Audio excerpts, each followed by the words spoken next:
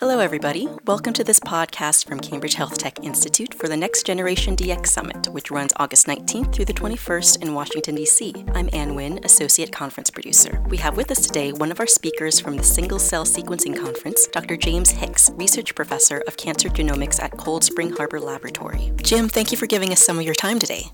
My pleasure. You've had 2 tenures at Cold Spring Harbor in the 70s and since 2004. What led you from yeast molecular genetics to genomics and epigenomics of breast cancer to single-cell sequencing now?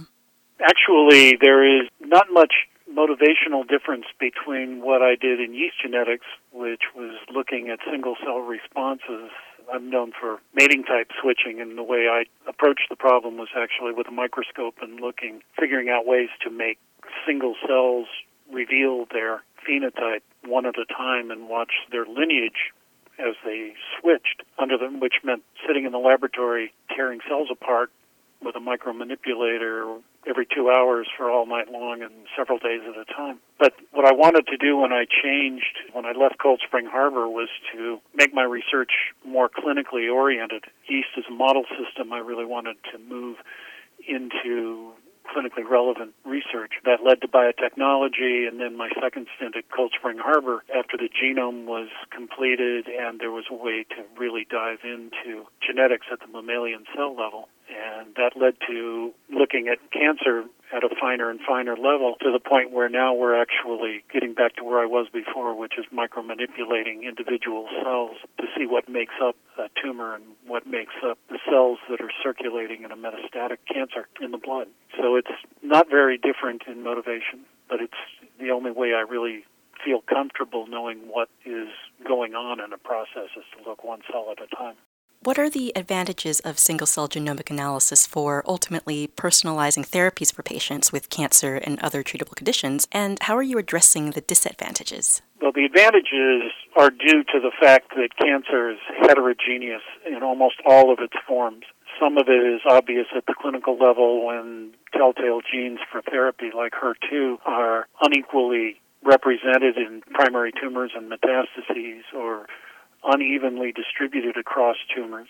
But what we find is that genomically tumors are variously heterogeneous, and that heterogeneity, that ability to change their basic genomic skeleton is related to their aggressiveness because they can respond more easily to drug treatment and become resistant. Also, the heterogeneity means that you may look for a specific marker, 1 or 2 markers in a tumor preparation, but we can look at the whole genome for amplifications and deletions and gene fusions all at once. The advantage for doing single cells in the newest form of personalized therapy, which is to use fluid biopsies or blood draws, where cancer cells are present in the blood but only at 1 in a million, for example, compared to the blood cells, means that whatever method you use to pull the cancer cells out, they're going to be rare cells and you're only going to get 1 or 2 or 3 or maybe even up to 10 or 12. And that means that you have to be able to do the genetics on a single or few cell level. And the biggest disadvantage, of course, besides the trouble of getting single cells, is that it can be relatively expensive. And so our methods are to use highly multiplex sequencing, putting hundreds of cancer cells on a single sequencing lane using barcodes that distinguish them by making the cost of sequencing distributed over hundreds of cells and bringing it down to $20 to $30 a cell, which makes it possible to actually be a clinical trial, which we are right now, where we're sampling blood draws from 800 patients in a clinical trial sponsored by the Southwest Oncology Group.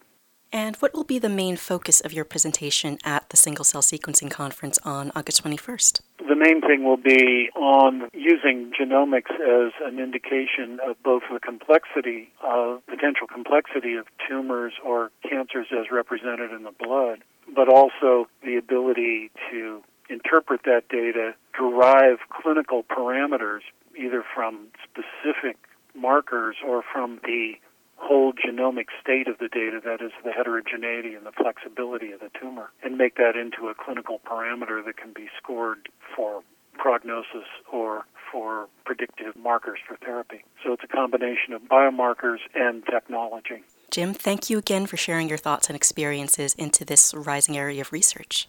You're very welcome.